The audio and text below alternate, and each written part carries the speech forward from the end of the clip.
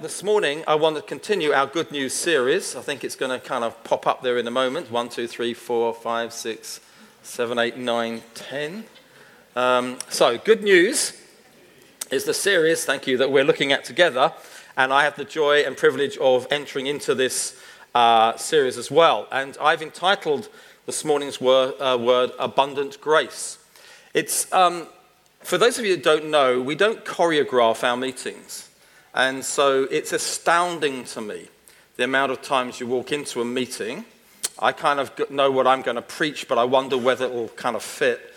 Virtually every word that came and every song that was sung by people who have no idea what I'm going to speak on has come already through the contributions. And it's wonderful to be in a church where you're open to the Spirit of God and you're saying, Lord, we're just open to what you want to share with us. Don't ever take that for granted, please, that we live in an age where we're just, some of you can think, well, we're singing a song, but God, the Holy Spirit, is just overseeing everything and making everything work together. So I don't know if I need to preach the sermon, but I think I probably will. And I'm very excited because of all the contributions that have confirmed it. 2 weeks ago in this Good News series, we're looking at what the message of the gospel is. Hannah did an outstanding work last week by talking about the results of the gospel, justification, sanctification, glorification, all these wonderful truths. And this morning, the reason I want to talk about abundant grace is it's not long before you track the gospel and good news that you end up with this word. The word is grace. Our first song, Amazing Grace, Abundant Grace. And it's a good news word. And the reason that I want to share this with you today is even if you've heard about grace before, you can't hear it enough. There's something about the grace of God that every time you hear about it, something else, a penny drops. As we heard from that prophetic word, something drips. Something of that first line of the poem begins to drip down into you. And so we mentioned the word of grace, and I want to look at this morning, why is this such good news? And I've got 3 aspects of this grace, all to do with the word truth. And the first thing I want to look at is that this is a wonderful truth. It is a wonderful truth that all of us should really know in our lives. I think that when you go on as a Christian, one of the aims of the enemy is to rob you of grace. It's to take you on different tracks, so you feel that you have to do something, or you have to earn something. Or we live in a world, have you noticed our society doesn't have a lot of grace going on at the moment? And so we're living in a world where we're robbed of grace. We're robbed of the wonderful truth of grace. We forget about it. It doesn't penetrate us as we should, or it's robbed, taken away by the world in which we live. Grace is a most glorious, wonderful truth. It's one of those things that you can take for granted and get over familiar with, but I don't want you ever to do that, and I don't want me to ever do that.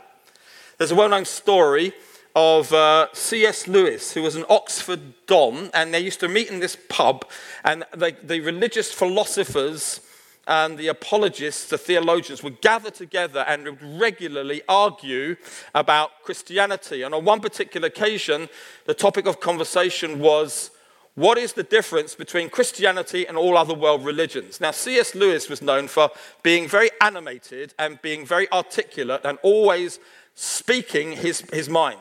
And so the conversation began, and he said nothing. And it went round and round in circles. What's the difference between Christianity and all the other world religions? And everyone was arguing about what the difference was. And he said nothing, which was really infuriating to everybody else, because they all knew that he normally takes part in the conversation and was saying nothing. And in the end, one of the professors couldn't stand it any longer and turned around and said, why are you not speaking into this? He said, because the answer's so obvious. They said, they all looked at him after hours of kind of theologically trying to argue what's so obvious. He said, well, the difference is grace.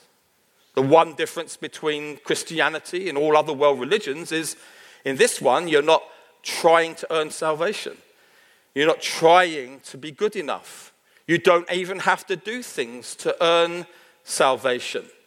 The difference between Christianity and all other worlds is grace. that speaks of a God who has come to us rather than us trying to get to him. If you have your Bibles with you, you might like to turn with me to Ephesians chapter 2. And I'm going to read the first 10 verses. You can go anywhere in the Bible to talk about grace, but this is one of my favorite bits, so we'll go there. Ephesians chapter 2, verse 1. And this is a difficult chapter to read and for you to remain silent while I'm reading it.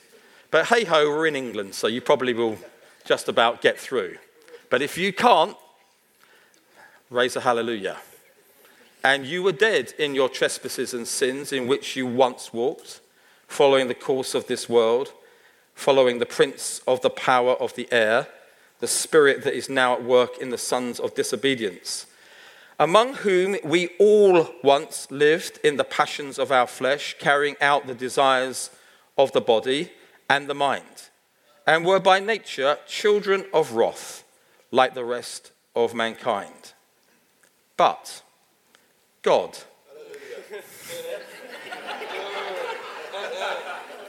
being rich in mercy, because of the great love with which he loved us, even when we were dead in our trespasses, made us alive together with Christ. By grace you have been saved, and raised us up with him and seated us with him in the heavenly places in Christ Jesus, so that in the coming ages he might show the immeasurable riches of his grace in kindness towards us in Christ Jesus. For by grace you have been saved through faith, and this is not your own doing, it's the gift of God, not a result of works, so that no one may boast. For we are his workmanship, created in Christ Jesus for good works, which God prepared before him that we should walk in them. Amen. 2 out of 10 for contribution. Well done. If I'd been in certain other nations of the world, I wouldn't have even got through that chapter, but there we go. In this passage, we see 3 good news stories. 3 good news stories connected to this topic of grace.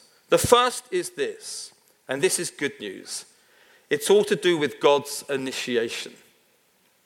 He is the one who does it all and not you. Why? Well, verse 1 gives us the answer. You were dead. Verse 5 says the same thing, even when we were dead in our trespasses and sins. Now, I might not be the only person that kind of gets this, but when you're dead, there's not a lot you can do about your situation. Would you agree with that? I mean, when you're dead, you don't kind of move much. There's not much life in you because you're dead. The Bible says that all of us, those first 3 verses, were describing you and me before we were in Christ. We were dead. There are no shades of deadness. Some of you, before you were a Christian, I'm looking at some of you, you knew you were spiritually dead. You knew that you were dead. Some of us are just prone to be a little bit not so sure. Church kids. How many of you were raised in church? Put your hand up. So a lot of you. Look at that. Church kids particularly. If your parents were Christians, etc., you can fall into the trap of thinking, well, it's people who are addicted to drugs and drink and way away from God. They're really, really dead. And I'm a kid raised in church, so I'm not quite as dead as them. This is what the Bible says. You were dead. So if you're raised in church and you're a Christian here this morning, you're a miracle. There's no point thinking they've got amazing testimonies and I've got a really boring one. The testimony is you were dead and now you're alive. And for that to happen, and you didn't do anything about it, this is the grace of God. None of us deserve this. None of us, just because you're born into a Christian family doesn't make you a Christian. This is a miracle for each and every one of us. Verse 4 and verse 5. But God, being rich in mercy. This is his initiation. So we're dead, but God stepped in. Wow. But God, being rich in mercy because of the great love that he has for us, even when we were dead, made us alive, breathed life into us, resurrected us, called us out of the grave, made us to be his children. He is the initiator. He is the sustainer. He is the finisher. He's the one who gets all the glory because he's the one who initiated. You would still be dead today. You would not be a child of God if he hadn't breathed his life into you and made us alive with Christ. This first good news story in this passage about grace is that not you and I did not find Jesus, but he found us and breathed life into us. I don't know why it is, but throughout the Christian world, we get people up on stages to give their testimonies if they've got really, really juicy testimonies. You know, and it's okay, but a lot of it is kind of about them. And you know the kind of testimony, I used to be a drug addict, I had a real drink problem, I used to hang around with women, and then when I was 5, I began to... And we're all sitting there thinking, oh my goodness, what an amazing testimony. But the reality is it's not about you. It's all about him. It's all about his grace and his mercy. He steps in. Good news story number 2. You're approved. You didn't deserve it, but you're approved by God. Verse 5, interestingly enough, says, you have been saved. Notice that even when you were dead, past tense in your trespasses, made alive together with Christ, by grace you have been saved. Past tense. So the moment you and I put our faith in Jesus and the work that he's done on the cross and understand and believe that he took our place and our sins were forgiven, the sort of things that Hannah was talking about last week, and our sins have been eradicated and now we've been clothed in Christ, we understand this, that at the cross there was a once and for all act by Jesus, and at that moment, through that work, if you believe in him, you are approved forever. It's an amazing thing. You as a child of God, this is the grace of God, are not trying to gain approval. If you believe in the cross, there's nothing that can add to you being approved by putting your faith in the finished work of Jesus on the cross. It was a once and for all sacrifice. Listen, it was enough to approve you forever.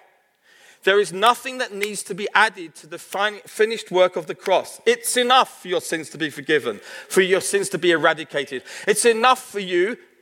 It's enough at the cross and the blood of Jesus for God to now look upon you and say, you are now my child.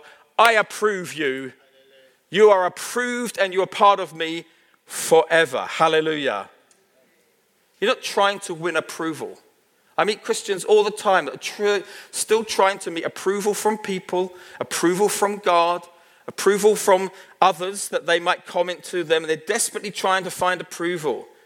You're already approved by God. And you know what? If everyone else rejects you, God will never reject you. He has approved you for all time. Hallelujah. You're not trying to get saved. Through the cross, you are saved. You're not trying to be good enough or trying to be a child of God even. You are now a child of God. That is what you are. This all happened in that moment through the cross, which is why as a church we like to sing and worship and think a lot about the cross. Because through the cross, so much happened at that moment. It's past tense. Did you know the grace of God over your life says this? It's already done. You're approved by God. You can't add to it. It's enough. And the wonder of all of this is this. It's totally undeserved. We're approved, but we didn't deserve approval. We didn't do something that was good enough. So God goes, okay, tick, you're approved then. We did nothing. We were dead. It's the approval of God. Totally undeserved. Which is why we say to people this. Don't sort your life out and then come to God. The grace of God is this. Come to God with all your mess. Get approved by him, and then he's the one that will sort the mess out as you walk in him. Good news story number 3. Grace is a gift. Let's look at verse 8. For by grace you have been saved through faith. This is not your own doing. It is the gift of God, not a result of works, so that no one can boast.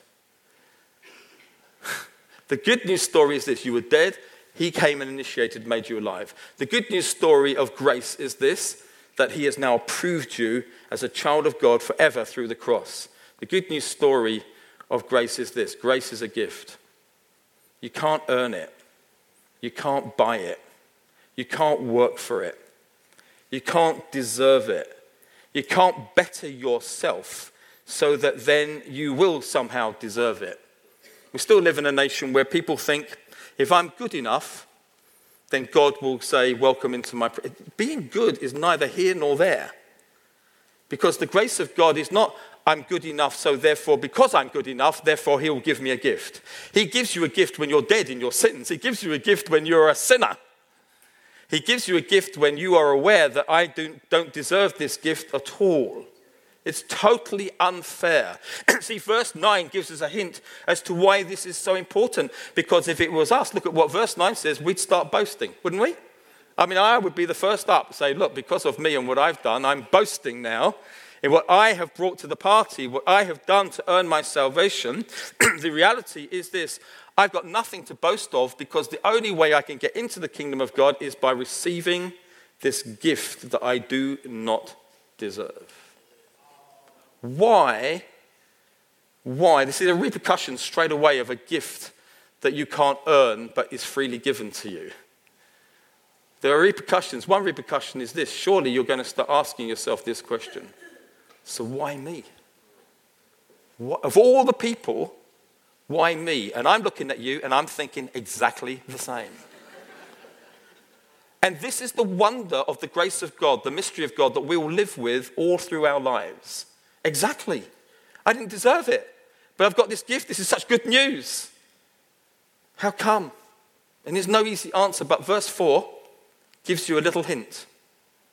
This is what it says in verse 4. But God, being rich in mercy because of the great love with which he loved us. I can only surmise the reason that he's given you the gift of grace is that he loves you.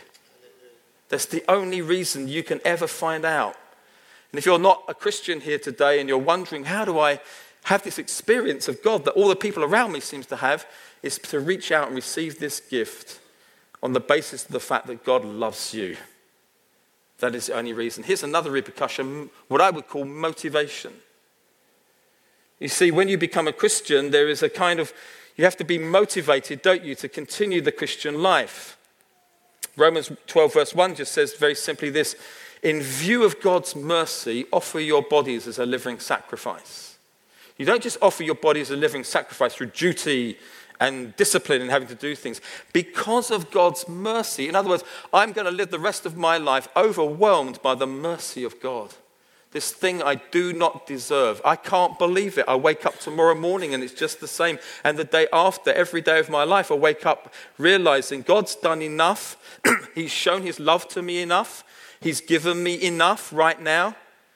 God doesn't have to do anything else in my life for the rest of my life to keep me motivated to serve him. He's already done enough already. Now, God loves you and he's going to do 101 tons of other things anyway. But the basis of getting out of bed in the morning and loving him and serving him and wanting to give my life to him is because of my understanding that I didn't deserve this and I couldn't earn it and I never will deserve it. But God in his love and mercy has reached out to me and he has poured his love into my life. It's enough to motivate me to serve and live for him. Why is this important? Life gets hard. Life can get tough. Life can throw things at you that you do not see coming. I mean, the longer I'm around and the more people I know, and I happen to know a lot, I mean, even this last week, I've just heard of 2 unbelievable tragedies that have happened to friends of mine in other churches. Unbelievable. And Liz and I were in trouble with worship this morning because when you sing certain songs, you think of your friends. And it's overwhelming. But you see, if it was, okay, buck up. Come on, get going. My friends are going through tragedies. Come on, you should know better. You're a Christian. No, it's to stand back and say, Jesus has already paid the price. He's done enough. And I don't understand things that happen in life, but I've received this gift from God, and no one's going to take it away. The Bible says nothing will ever separate you from the love of God in Christ Jesus. The worst tragedies you can think of, nothing takes you. Why? Because he's the one who initiated. He's the one who approved. He's the one who gave you the gift. And he not only initiates it, but he sustains you, and he's the one. He's the only one that's going to be at the end of your life. Everyone else is going to, we'll go to the funeral, but that's the end. He will go with you on into eternity. Hallelujah. This is a wonderful truth. Isn't this, anyone agree? Yes. What I've been saying for the last 10, 15 minutes? Please help me. Well done, someone at the back. It's a wonderful, glorious, life-changing truth. The things you're hearing, it's not me, it's the word of God, all of this. This is the best, glorious, good news you will ever hear for the rest of your life. There is no better. Another aspect of the grace of God, which is good news, is that it's also a transforming truth. It's not only a wonderful truth, but it's a transforming truth. And this is more good news. I mean, how much good news can anyone take in a sermon? This is more good news. And it's a wonderful truth, but it's a transforming truth in regards to this. It's more than a doctrine. So what I've just said to you in the last 15 minutes, you go, wow, it's amazing, and it is.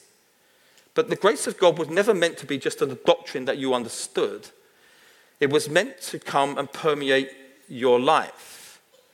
When Reuben was bringing his word, I was thinking, he's been looking at my notes in my Bible before he stood up. Because this is exactly the point I want to make. It's here in my notes. The grace of God is a wonderful truth and a doctrine you can hear, but God's will is that it now permeates, it drips into, it permeates every part of your life. It has the power to change and transform you. Can we just look at 1 Corinthians 15? I know you're not supposed to have favorite verses in the Bible, because all the Bible is inspired word of God. Amen. I have a couple of favorite ones, and this is one of them. And the reason, because it's just so full of truth. This is Paul talking about himself and where he's been and what he's done, and he's undeserving of the grace of God. And then he says this, but by the grace of God, I am what I am. Or I am who I am. It's who I am now by the grace of God. And his grace toward me was not in vain. Other translations had not without effect. In other words, the grace of God changed me. On the contrary, I worked harder than any of them, though it was not I, but the grace of God that is with me. There are 3 results right there. See, here's a man who preaches the doctrine of the grace of God. And then in this verse, he tells us 3 different ways in which this doctrine has permeated his life. First of all, he says it's given me a new identity. I am what I am now by the grace of God. I'm not what I was. I am now this person. You used to think of me like this and this and this, but now the grace of God has made me to be this. The second is that it's permeated me and changed me right from the inside out. It's not without effect. It's not in vain. It wasn't just a doctrine. It was alive. This truth was so alive that it changed me at the very root of my being. And I love this. Third repercussion is this. Yet not I. In other words, my striving, my efforts to win favor have come to an end. I work hard, he says, like everybody else, yet it doesn't feel like it because I'm buoyed along by the grace of God. It really has changed me. I no longer strive. I'm no longer driven. I'm in his grace and mercy. So grace is actually beyond words, even though the words we've heard from the word of God, from Ephesians 2, are liberating words. However, knowing the doctrine alone is not enough. I absolutely know this because in my life, I have come across preachers of the doctrines of the grace of God. And they preach the doctrine of the grace of God. And when you hang out with them afterwards, they're the most miserable people you've ever met in your life. Seriously. You can preach the doctrines and then be just miserable, without joy, without anything. I've met them. Some of you are in, no, sorry. So it's like, how on earth can you possibly preach that truth? and then actually be a kind of person I don't want to hang out with at all because your whole life is just miserable? The answer, of course, is the doctrine that they've proclaimed has not yet permeated. It has not changed them as to who they should be. So the transforming truth is this, that the power of the doctrine, the grace of God, first of all, changes you right on the inside at the very core of your being. It's an identity issue. That's the first thing. When you're a child of God, what's transforming truth about the wonderful truth is a revelation of this is now who I am. He has changed me. I am a new creation. I am in Christ Jesus. You say, Dave, you are a white person. You are middle class. You are older than you used to be. You're in the final decades of your life. Blah, blah, blah. You can go on and on. The more you know about me, you can make comments about me. But none of those things are my absolute identity. There's truths in them. But my real identity is I am now a child of God. I am now in Christ. And everything else I am comes out from that. My identity is not what I do. My identity isn't in how well I am doing. The first thing that permeates is that you know on the inside. This is so important. Trying to wake you all up. You've got to stop saying, if only I was like her, then maybe God will. Or if only I was as gifted as him, because I'm looking at him and I can understand why God would give him the gift of grace. You have to come to a place where you realize, I am who I am by the grace of God. This is what I've become. This is now what defines me. Can you say that? Can you stand in front of the mirror? And once you've got over the things that you're looking at, say, nevertheless, I am what I am by the grace of God. Some people don't like me. Some people are my friends. To some people, I'm this. I'm a father. I'm a grandfather. I'm all these things that kind of identify me, but actually I want to stand in front of the mirror and say, with all the mess and all the mistakes I've made in my life, I am what I am by the grace of God. This is truth transforming me from the inside out. We have such an image problem in our world today. It's all external, whereas real good news is what changes you internally. There's a new you at the root of who you are in Christ. How do I know whether God's grace is more than a doctrine and it's permeated your life? Well, I can't tell it here this morning. I can't tell it in a meeting. Because the more you are a Christian, the longer you are, you know how to behave as a Christian. And so you might be going through a terrible, terrible time at the moment. You might have been really fed up, and you might have woken up this morning with all kinds of struggles and problems all over you. And I guarantee that when you walk through the door and there's people with black T-shirts on a lovely yellow lanyards, and they said, "Good morning, how are you?" You said, "Praise the Lord. Hallelujah." Yes, it's good to be in the house of the Lord. Let us enter his courts with praise. And see, you know, and the first song, Stan, we all go like, I have no idea when you raise your hands how you're really, really doing. So I don't know whether the grace of God is permeating your life in meetings. How am I going to find out?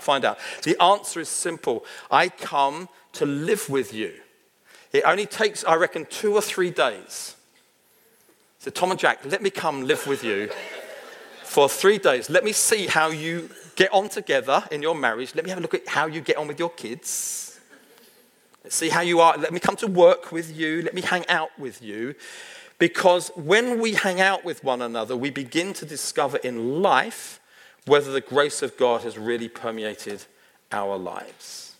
So if I came to live with you, and I found out, for example, after a few days, you are prone to feeling condemned, I think I'll put my arm around you and say, do you know what? Can I just encourage you? The grace of God has no condemnation in your life. Please understand that though you feel condemned, the gospel has set you free.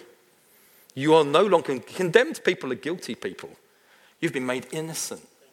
through the blood of Jesus. See, that truth has not yet permeated your life. It's truth. It doesn't change.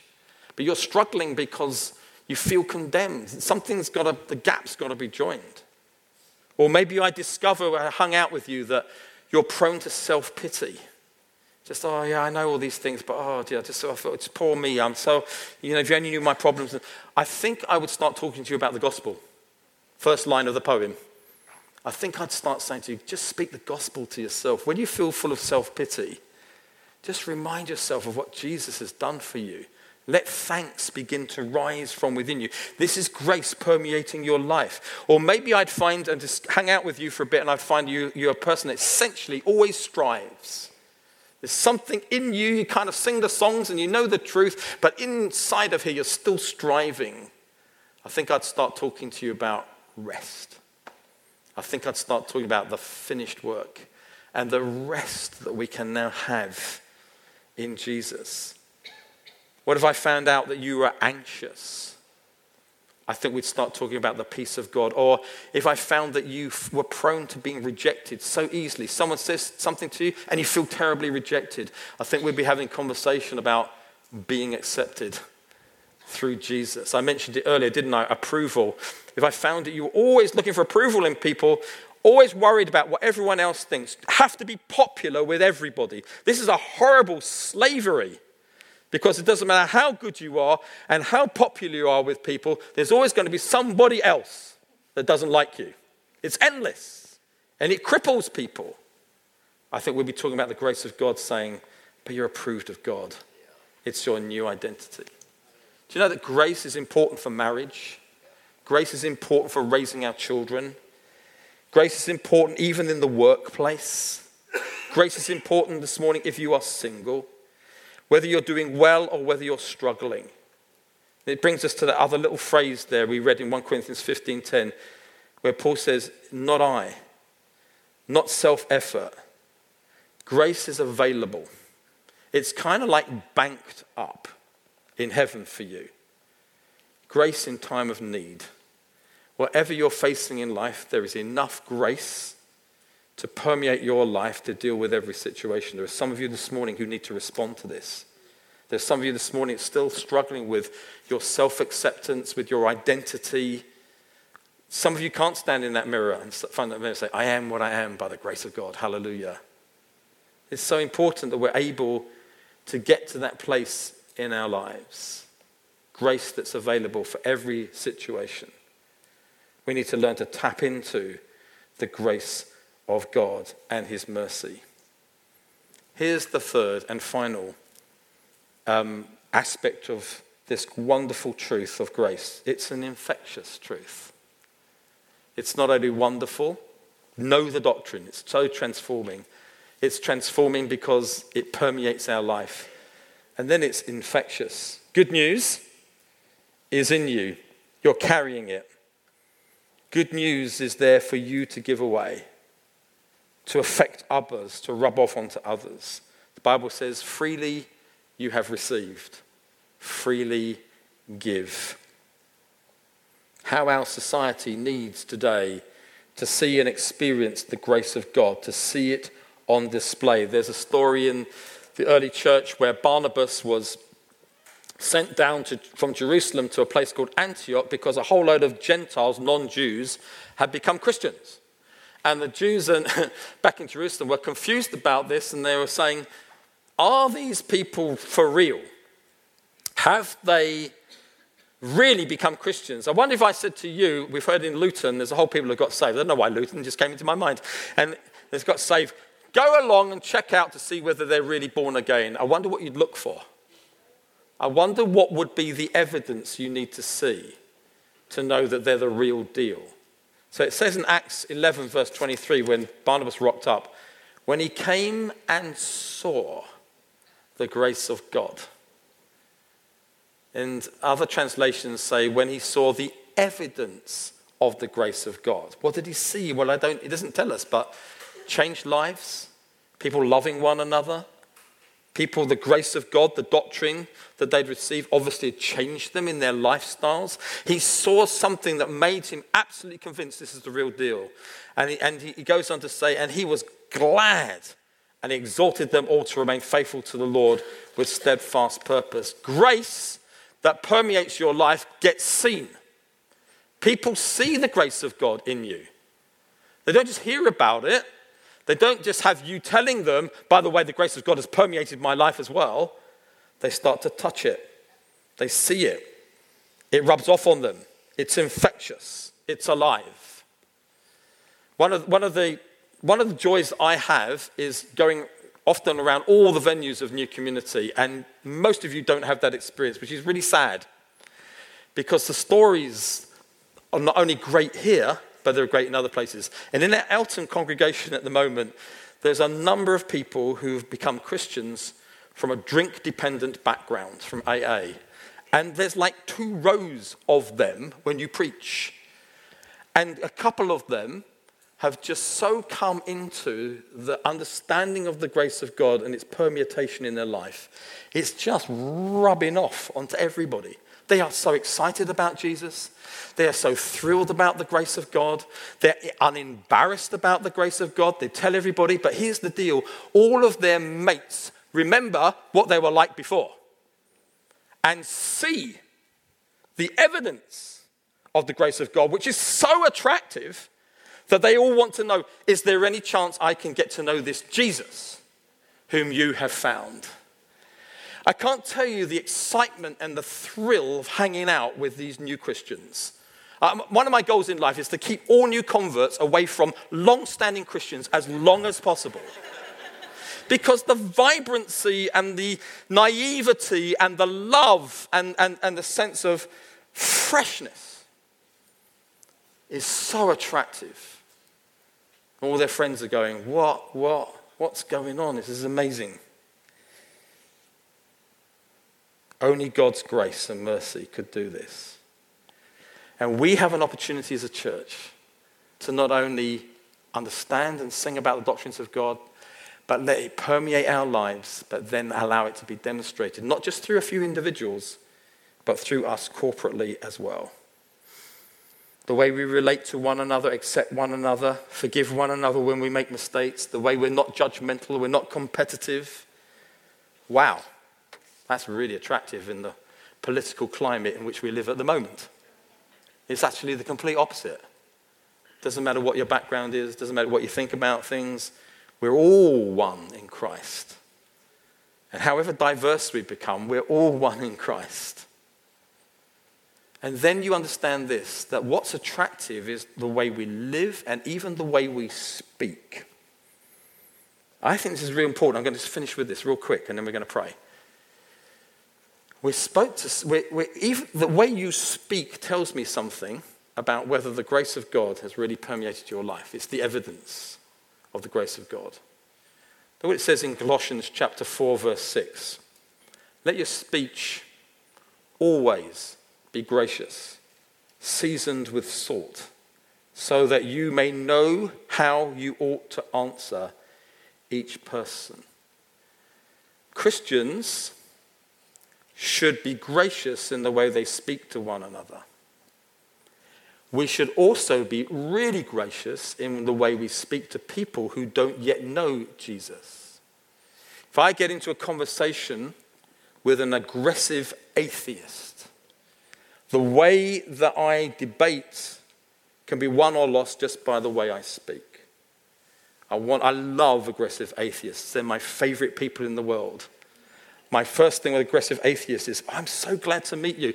The level of faith that you must have to, with all the evidence around us, to believe there is no God. How did you make that step of faith? That is amazing. It's an interesting conversation from that point on. I really admire you. I don't know how on earth you should have such faith. Be gracious. It's not about winning arguments. Or you meet someone there's a lot of people are anti-Christian. They're bitter. Often because they think you believe something, though they don't really know what you do believe. We live in a modern world which is hateful. Social media, the way people express themselves, sadly, even Christians sometimes on social media. We've got to get to a place where Christian community is gracious, even with those who disagree with us. This is a big, if you haven't got what I'm trying to say, this is coming, folks. And we need to somehow communicate. A lot of people would love to know this. Because you disagree with someone doesn't mean you hate them. And one of the ways that you can prove that you don't hate is just the way you speak, the way you interact. There are all sorts of things that I disagree with. I don't agree with the Islamic religion. It doesn't mean I hate Muslims. In fact, the opposite. I totally love them. I believe that marriage, we had a fantastic wedding here yesterday, is only between a man and a woman. Our government has decided differently, that a man can marry a man and a woman can marry a woman. I don't agree with that, but it doesn't mean I hate the people who do that. Gracious in the way we correspond, gracious in the way we speak. Jesus said, you'll know them by their fruit. And that means that we're the real deal because of the grace of God that interacts with us to those around. Folks, we are carriers of good news. We are carriers of the grace of God. Let it be seen. Let your light shine. Be salt. Be light in the world through your weakness. Let people see the strength of God through being a jar of clay. Let them see the treasure through our imperfections and being up and down. Nevertheless, may they see something of the grace of God that is with us. Amen.